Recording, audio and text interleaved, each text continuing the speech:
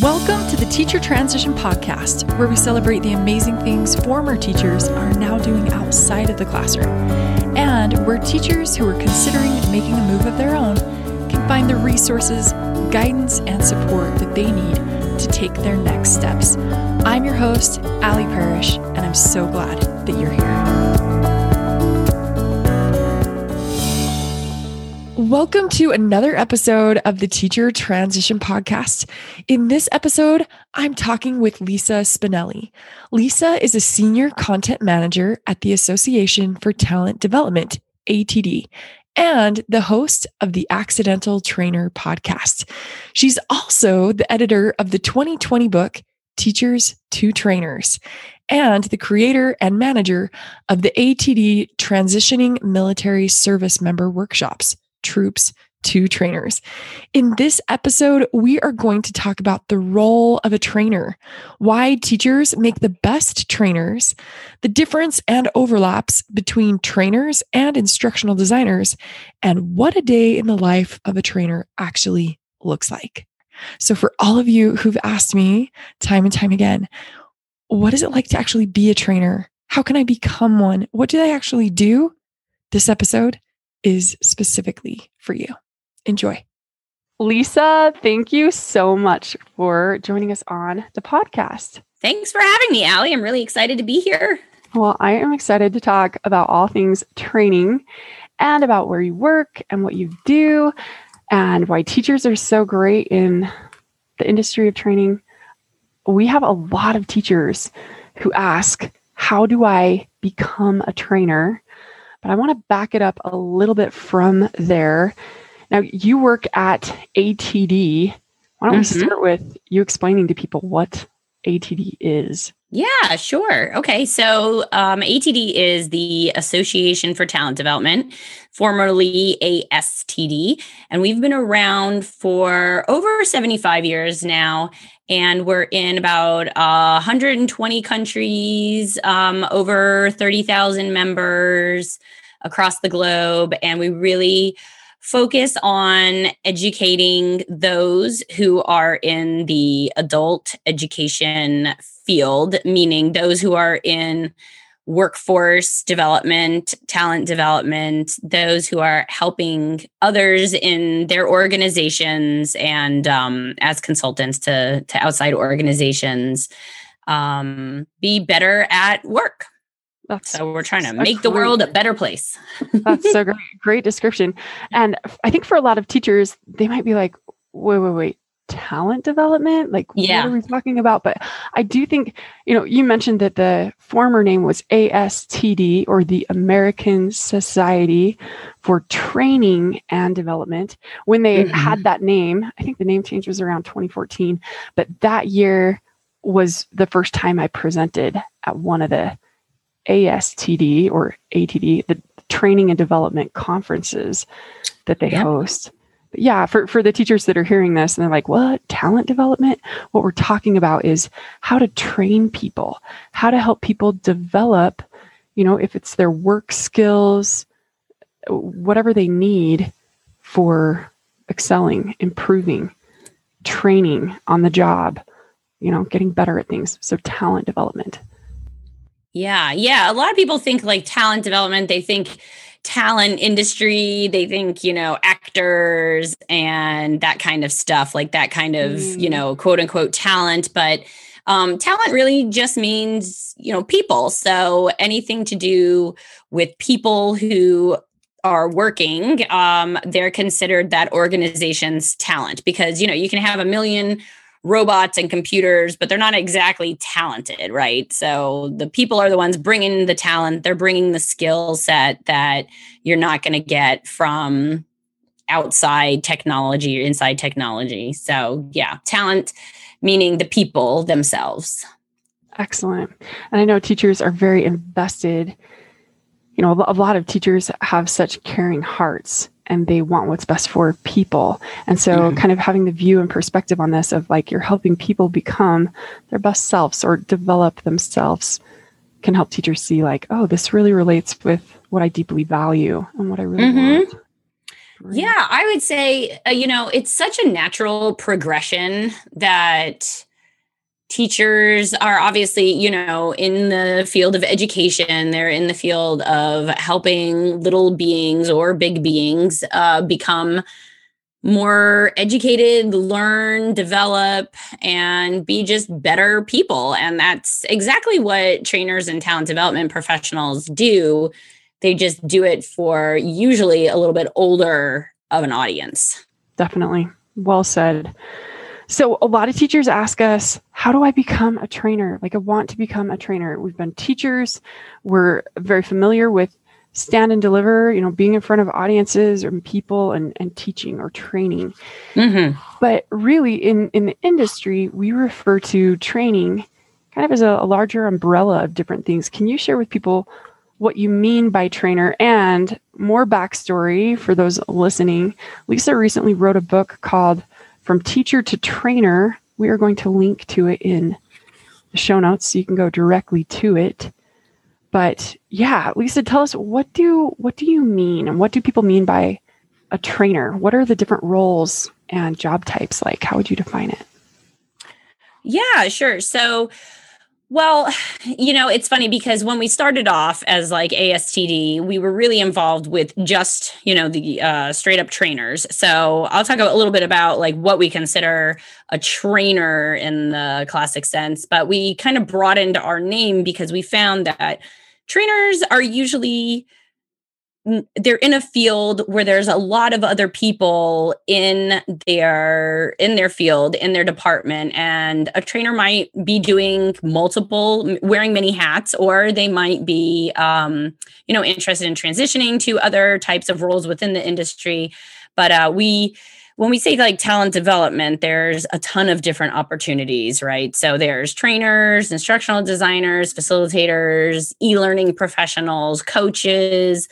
There's education technologists. There's a huge range of roles going on. But for trainer itself, just trainer, usually what we're talking about is somebody who is delivering that learning in front of a classroom. And usually what's involved in that is there's a lot of pre-work before you get to that stage. And classroom could be virtual or in person, of course, and especially now.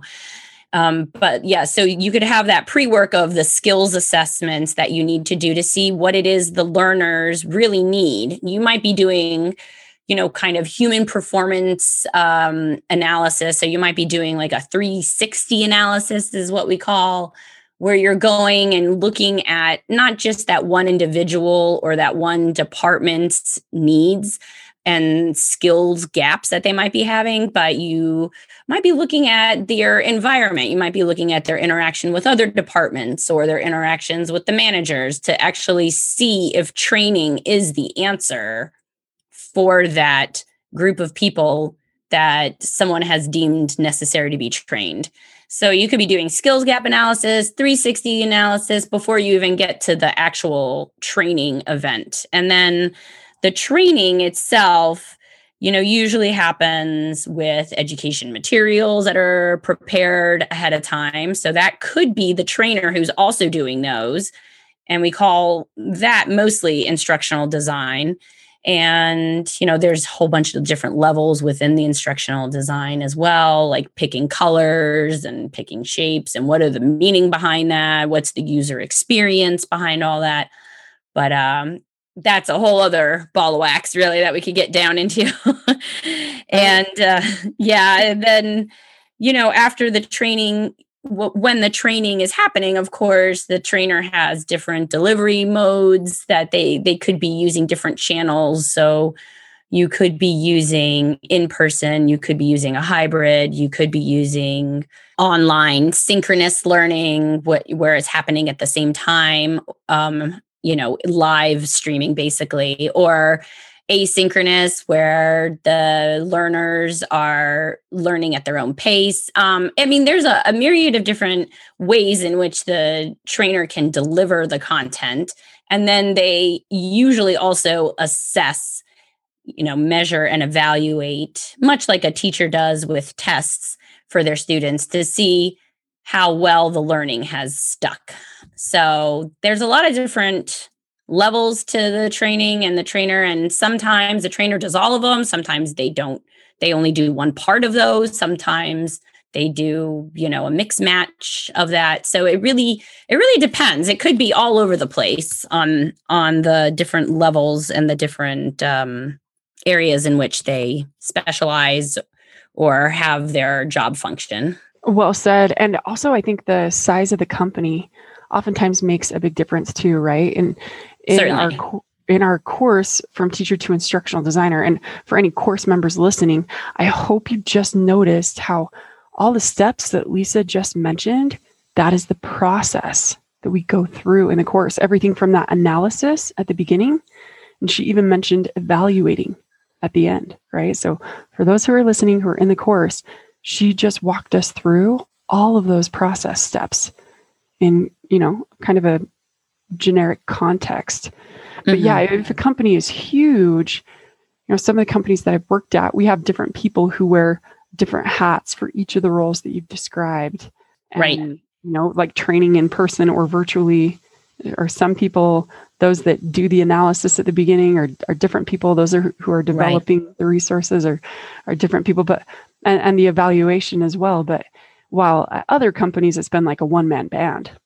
Oh, yeah. I mean, we do see a lot of people who actually are such one-man bands that they're not only doing, this kind of skill assessment and, delivering of the training and designing of the training, measuring the training, but they're also doing, HR functions, and they're also doing organization development programs. So, and they might be coaching some of the employees as well. So, they're depending on, like you said, the size, you could be doing everything. Or, I've worked at organizations that were so tiny, they were only about 10 people. And we had a strict chief of learning who didn't do any HR. She just did learning. So it really could depend on the organization and on the size. Yeah. And I've also been telling people lately, I'm like, look, this is just a first next opportunity. This is these roles are kind of like the gateway drug of work, of new opportunities. You know what I mean? Like, because really, it's just getting you that first role and that first position. The transition from the classroom to that next job is the hardest part. Oh, but yeah. Once you're there, you're exposed to so many different roles, like everything that you've just described, from trainer and facilitator to, you even mentioned HR and coaching and development. There's so many opportunities. Definitely project management is something that comes along as well. So sometimes when teachers have been asking, well, how much does this role make or that role make financially? And that's, those are important questions to ask, but not seeing it as an end game, really this opens all of these roles, open doors to so many future opportunities as well. Certainly. And, just because you're in one role, like you said, you could start. I've known, one of the teachers in the book, Scott Pitts, he had started at a bank, and he knew he wanted to go in the learning department, but there wasn't anything open at the time. So he went into, I can't remember what bank it was, but he went into the bank as a teller, like a regular bank, forward facing type of job, customer servicey kind of job. And then when the opening popped open, he was able to move into the learning department. And that, is a lot of course, a stepping stone for if you find the organization, maybe you're not in the learning department, or maybe you are, but you're at a lower level than you really want to be, or you're in a peripheral role that maybe you're learning some of the skills that you're missing in order to transition in.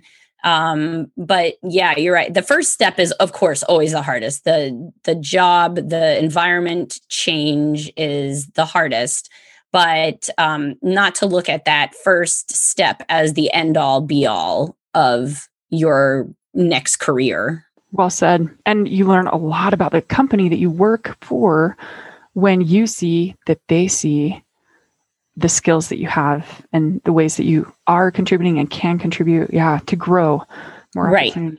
That's really great.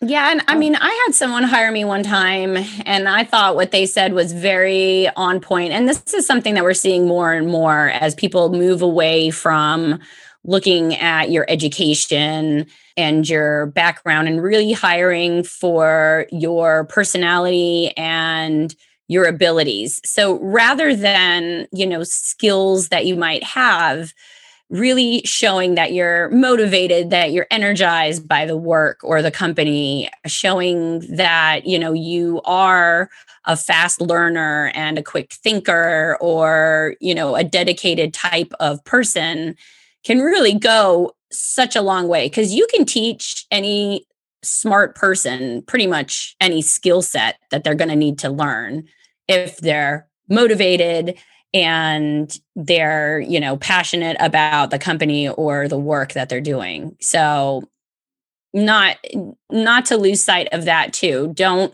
think that your personality and your ambitions don't count for anything. Yeah, I love the idea of people actually really harnessing those and leaning into their strengths and their passions and their interests. Yeah. Just redirecting their course. I mean, that with my path, when I was looking to be a trainer at companies, I didn't just apply to a random training job. I identified like which companies are training on the content that I am passionate about. Yeah. I love that you did that, because so many people don't do that. Yeah. I just figured, I have a good job. Like, I'm a teacher. Things are good.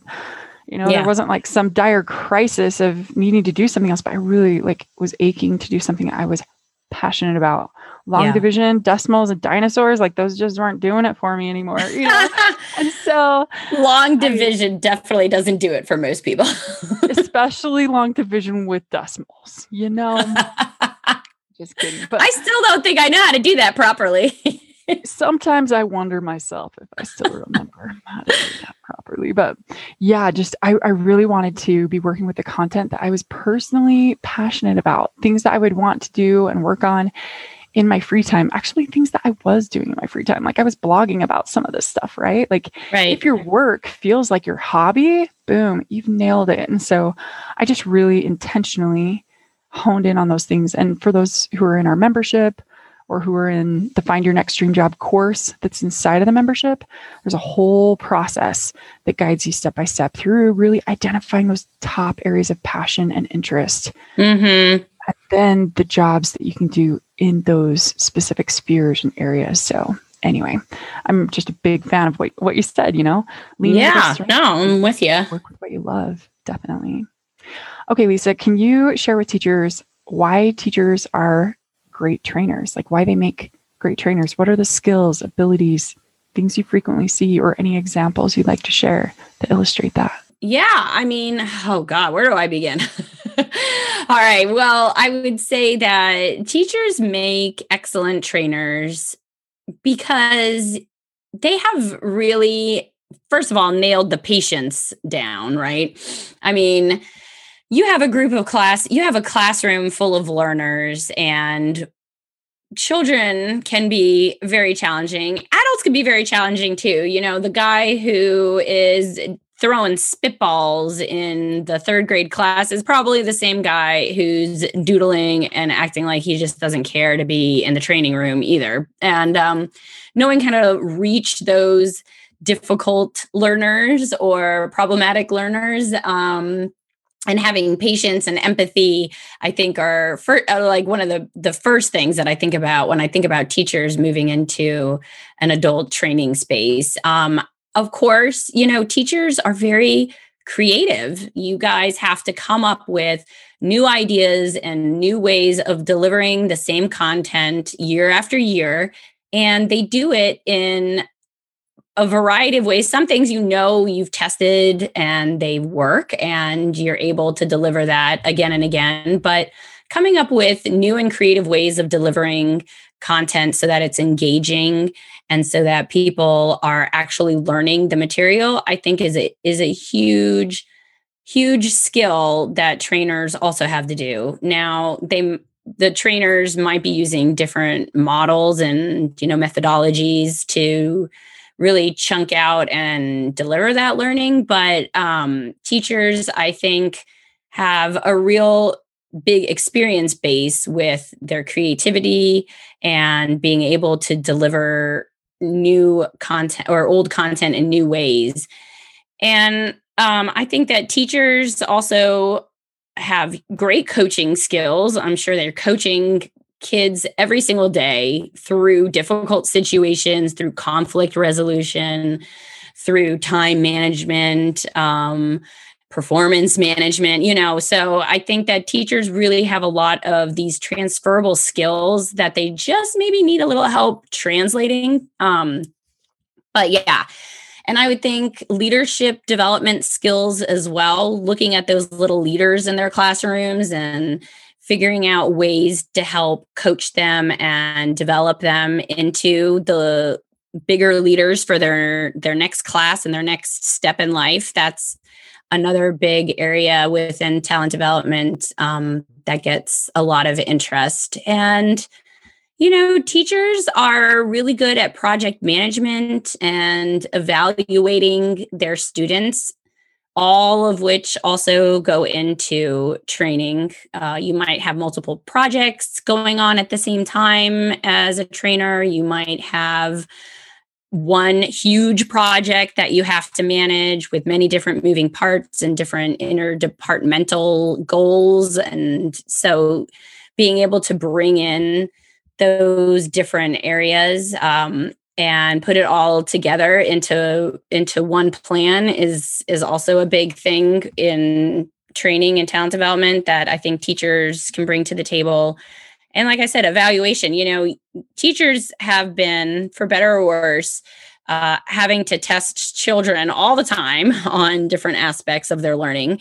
And so knowing how to read those scores and what to do after you get those scores and know where the skills gaps are and what you have to do to fill those skills gaps is huge. It's a huge part of training. So yeah, I think there's a ton of transferable skills that teachers have. And like I said, that they just might need a little help in the translation of them.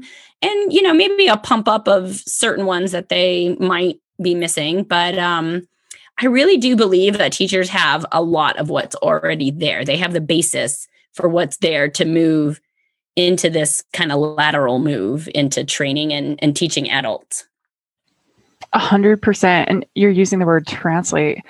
I know for those in the instructional design course, you're just going to use that teacher translator tool, right? Of this is the vocab that's in the classroom, but this is what we call it in training and talent development field, right? Like in the instructional design field, to translate those skills. And Lisa's throwing out a ton of amazing vocabulary of talent development. We also call it learning development, or learning and development, L&D. Okay, training. I guess, Lisa, and a lot of people in our industry define these things a little bit differently, but how would you differentiate, and you referred to this a little bit earlier, but how would you differentiate trainer from instructional designer? Because I know, again, a lot of the people in the instructional design course are probably like, wait. These are the same things in the instructional design course. Is this training or is this instructional design? I guess, how would you define the larger umbrella overseeing the two of them and then the specifics underneath? Yeah, sure. So I think historically, classically, the instructional designer would be working on the instructional design aspect, like what content exactly needs to be in the material, right? And then that is involved with research, talking to subject matter experts, and really putting that content together. And then kind of is the visual aspect of it. So what color choices to use, what visuals to use, what presentation to use. Do you use PowerPoint? Do you use Canva? Do you all those different kinds of ways to deliver it? And then the user experience of that. So are you going to have a slide with just the graphic and then you're going to have the trainer talking? Are you going to have a quiz here? The different ways in which you get the learners engaged. So I think those are pretty much the three main areas that historically kind of go into my mind when I think of instructional designer.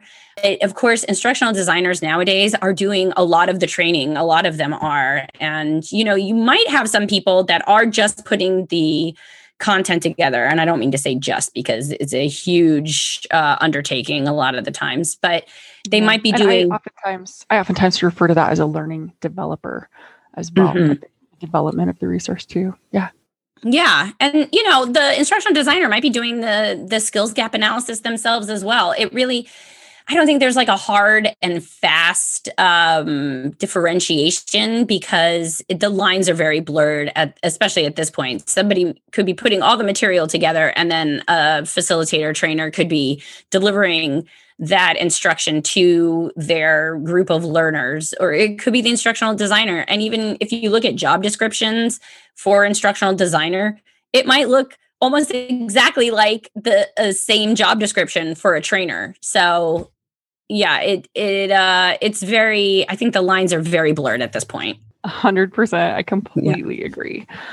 Lisa, could you tell people, if they were to see like the day in the life of a trainer, what might it look like schedule wise, or regular work responsibilities or tasks? I know it's very different depending on I'm like, okay, I don't know. I could pick a couple of different people that I know. And I ask because I know a lot of teachers, they're in the classroom, they're probably, teaching, whether it's remotely or online at the moment, and they're going to be grading papers later today. And sometimes they're like, well, what would it actually be like? I can read a job description, and sometimes they're really hard to interpret. And I love helping people in the membership so they can understand like what it's really saying.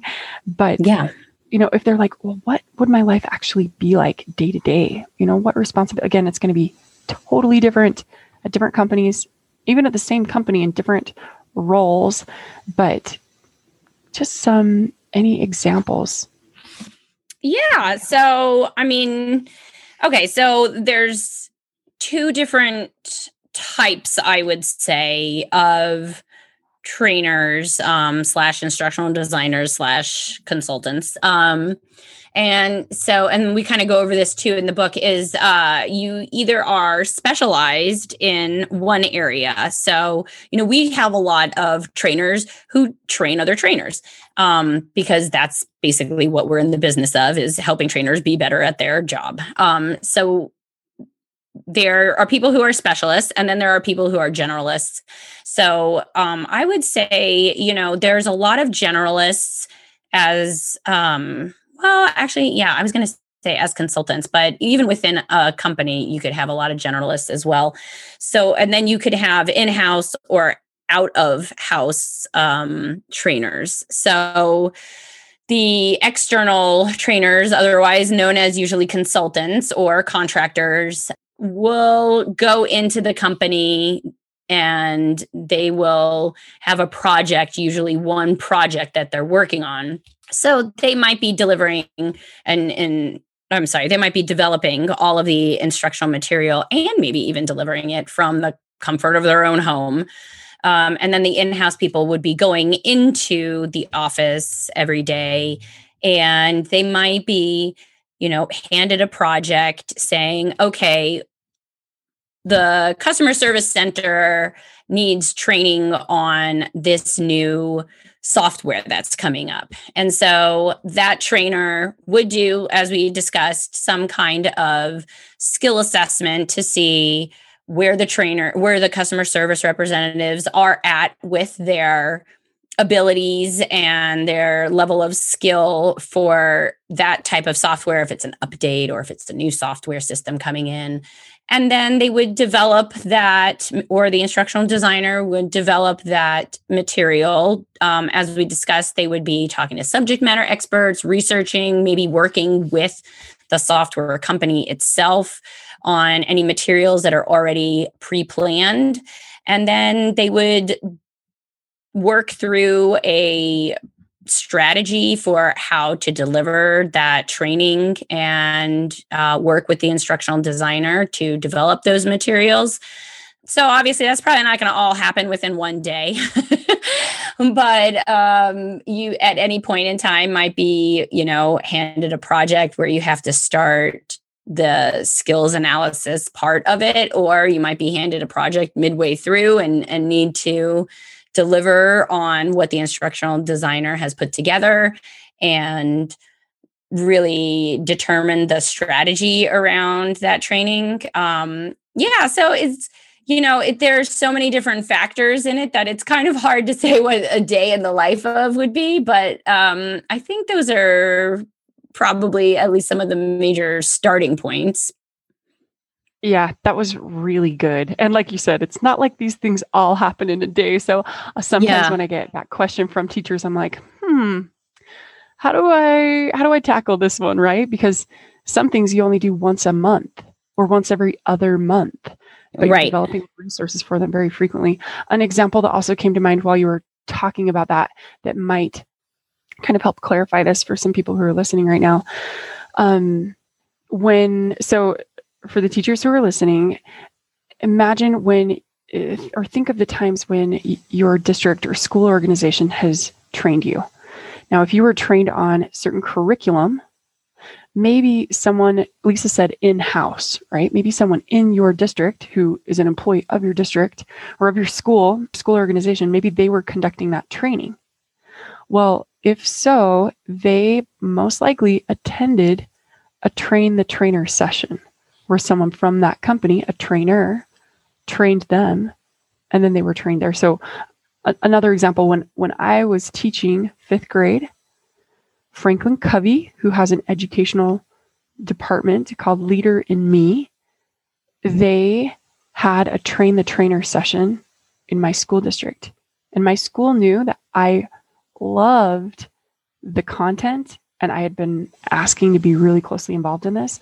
And so I was one of just a handful of people from our district that was able to attend that train the trainer session. So Franklin Covey's Leader in Me department sent a trainer to our district headquarters. We were trained so that we could be trainers in-house, right? So our district paid for that train the trainer session, but then they save a lot of money because they can train their employees internally instead of paying trainers to come each time. Does that make sense? So, and then later on, when I did instructional design work for that company, when I was no longer a teacher, then I was doing the side of things that's preparing the resources. And, initially they said, can we fly you out to view this training of how trainings are done now? And you can see the gap. Lisa referred to a skills gap. Here's the training and here's where teachers are with what they're being trained on. And here's where they need to be. How can we bridge that gap? Or basically, can you design a lesson plan, so to speak, or a training plan and training resources for that? So then I was able to approach it from that instructional design side. And it was just awesome to be able to do it with something where I kind of had a 360 view from the teacher's perspective as a teacher myself, a former teacher myself, and from the trainer perspective, and then from the instructional design perspective. So I hope that gives some clarification around some of the roles and in-house training versus not in-house training. Anything you want to add to that, Lisa? No, I think, it's definitely, for teachers, I think you gave great examples there, to kind of relate to. Yeah, it's so different for every person, even that it is really hard, I think. And I've had a number of people ask me as well about what is it like, to be a trainer? What is it like to be an instructional designer? What's it like to be a coach? And really, and we said this too in the book, it's if you ask 30 different trainers, you'll get 30 different answers of what their day is every day, because it's just so different for every person experiencing it. So, yeah. Yes. Thank you so much for being the one to say that. I feel like I'm saying that all the time. So yeah, I completely agree with that. Okay, Lisa, I know we have a special event, a summit coming up, and you are going to be sharing about how to become a trainer with everything from what do you do, how do you become one, and so many other things. Is there any sneak peek or anything you want to just share with people about what they can expect or look forward to from you at that summit? Yeah, I think that I'll give out some, good, I hope good, career transition tips for teachers and for a lot of people that are getting into the corporate world for the first time. And I'll be also doing a kind of resume help as well. So hopefully that will help a lot of teachers. I get a lot of teachers that send me their resumes and, ask me to take a look, which I'm more than happy to do. If any of your attendees or listeners here want to send me their resume, I'll definitely take a look.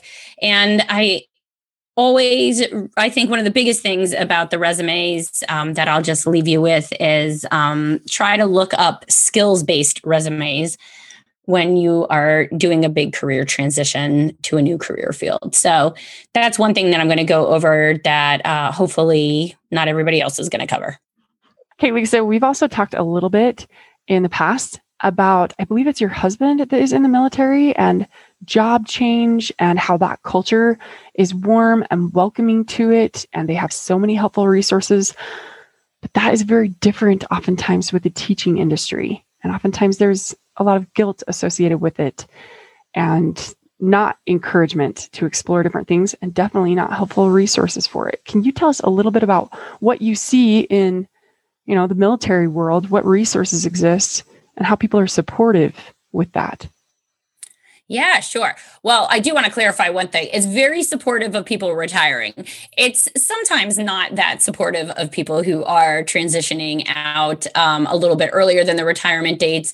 A little bit of the guilt factor that teachers also experience. But I would say that for teachers, the resources that are out there are just, I was shocked, non-existent. So, my husband was in the Air Force. He's medically retired now.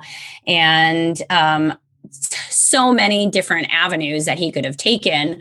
Not that he took advantage of many of them, but there are a ton of opportunities for venturepreneurs, as they call them, the veteran entrepreneurs. There's a ton of opportunities to go into like cybersecurity or government contracting and things like that. And now I've actually found a few that are out there that are really about developing their softer skills as well. But when you're looking at teachers, and this was one of the reasons why we wrote the book, is that we really just don't see a lot of resources out there for teachers, and constantly hearing about the guilt trips that they're given or the comments that people make. And it was just astounding to me that for having given even if it's only a few years of service, that they're thought to be or talked to as not having, and this is, teachers, that you guys are definitely giving a service to the public and not being accredited or given that warm send-off that you really should be. And that there are just really not a lot of resources out there for teachers who are looking to make a new career path, or even a lateral career path, as we like to say, for training. So we really hope that, with Allie's work and others out there, that there is some opportunity for teachers to feel less stressed, less guilty, and get the help and the resources that they need. Lisa, thank you so much for the insights on that, and for your book, for being, part of the effort to help teachers with this. It's a big deal. I say oftentimes, I'm like, with veterans, regardless of the number of years that they've been in their service, we say, thank you for your service, instead of, why did you quit? Like if it's Veterans Day, if everybody stands up at a sporting event or whatever, who's served in the armed forces in any way, we all honor them. And obviously the service is different. Obviously it's very different, but the essence and the point I'm getting to is, it's not, well, but how many years did you actually do this? It's not, well, why did you quit? It's Thank you for your service. And thanks for what you've done and writing this book. And I know it's already helped teachers. Teachers have already told me like, oh, this was so good, so helpful in these ways. So we will definitely link to that in the show notes. So thank you so much, Lisa. Awesome. Thank you so much, Allie. Do you ever wonder what you could do next for work opportunities? Would you like to hear from actual teachers who have now gone beyond their classroom and work in different roles? Well, join us at our upcoming summit. Whether you want to become a trainer, whether you want to start your own online business, whether you want to become an educational consultant or work remotely from home in flexible ways that align with your skills, we have excellent teachers who are going to show you the ropes for all of these things and more.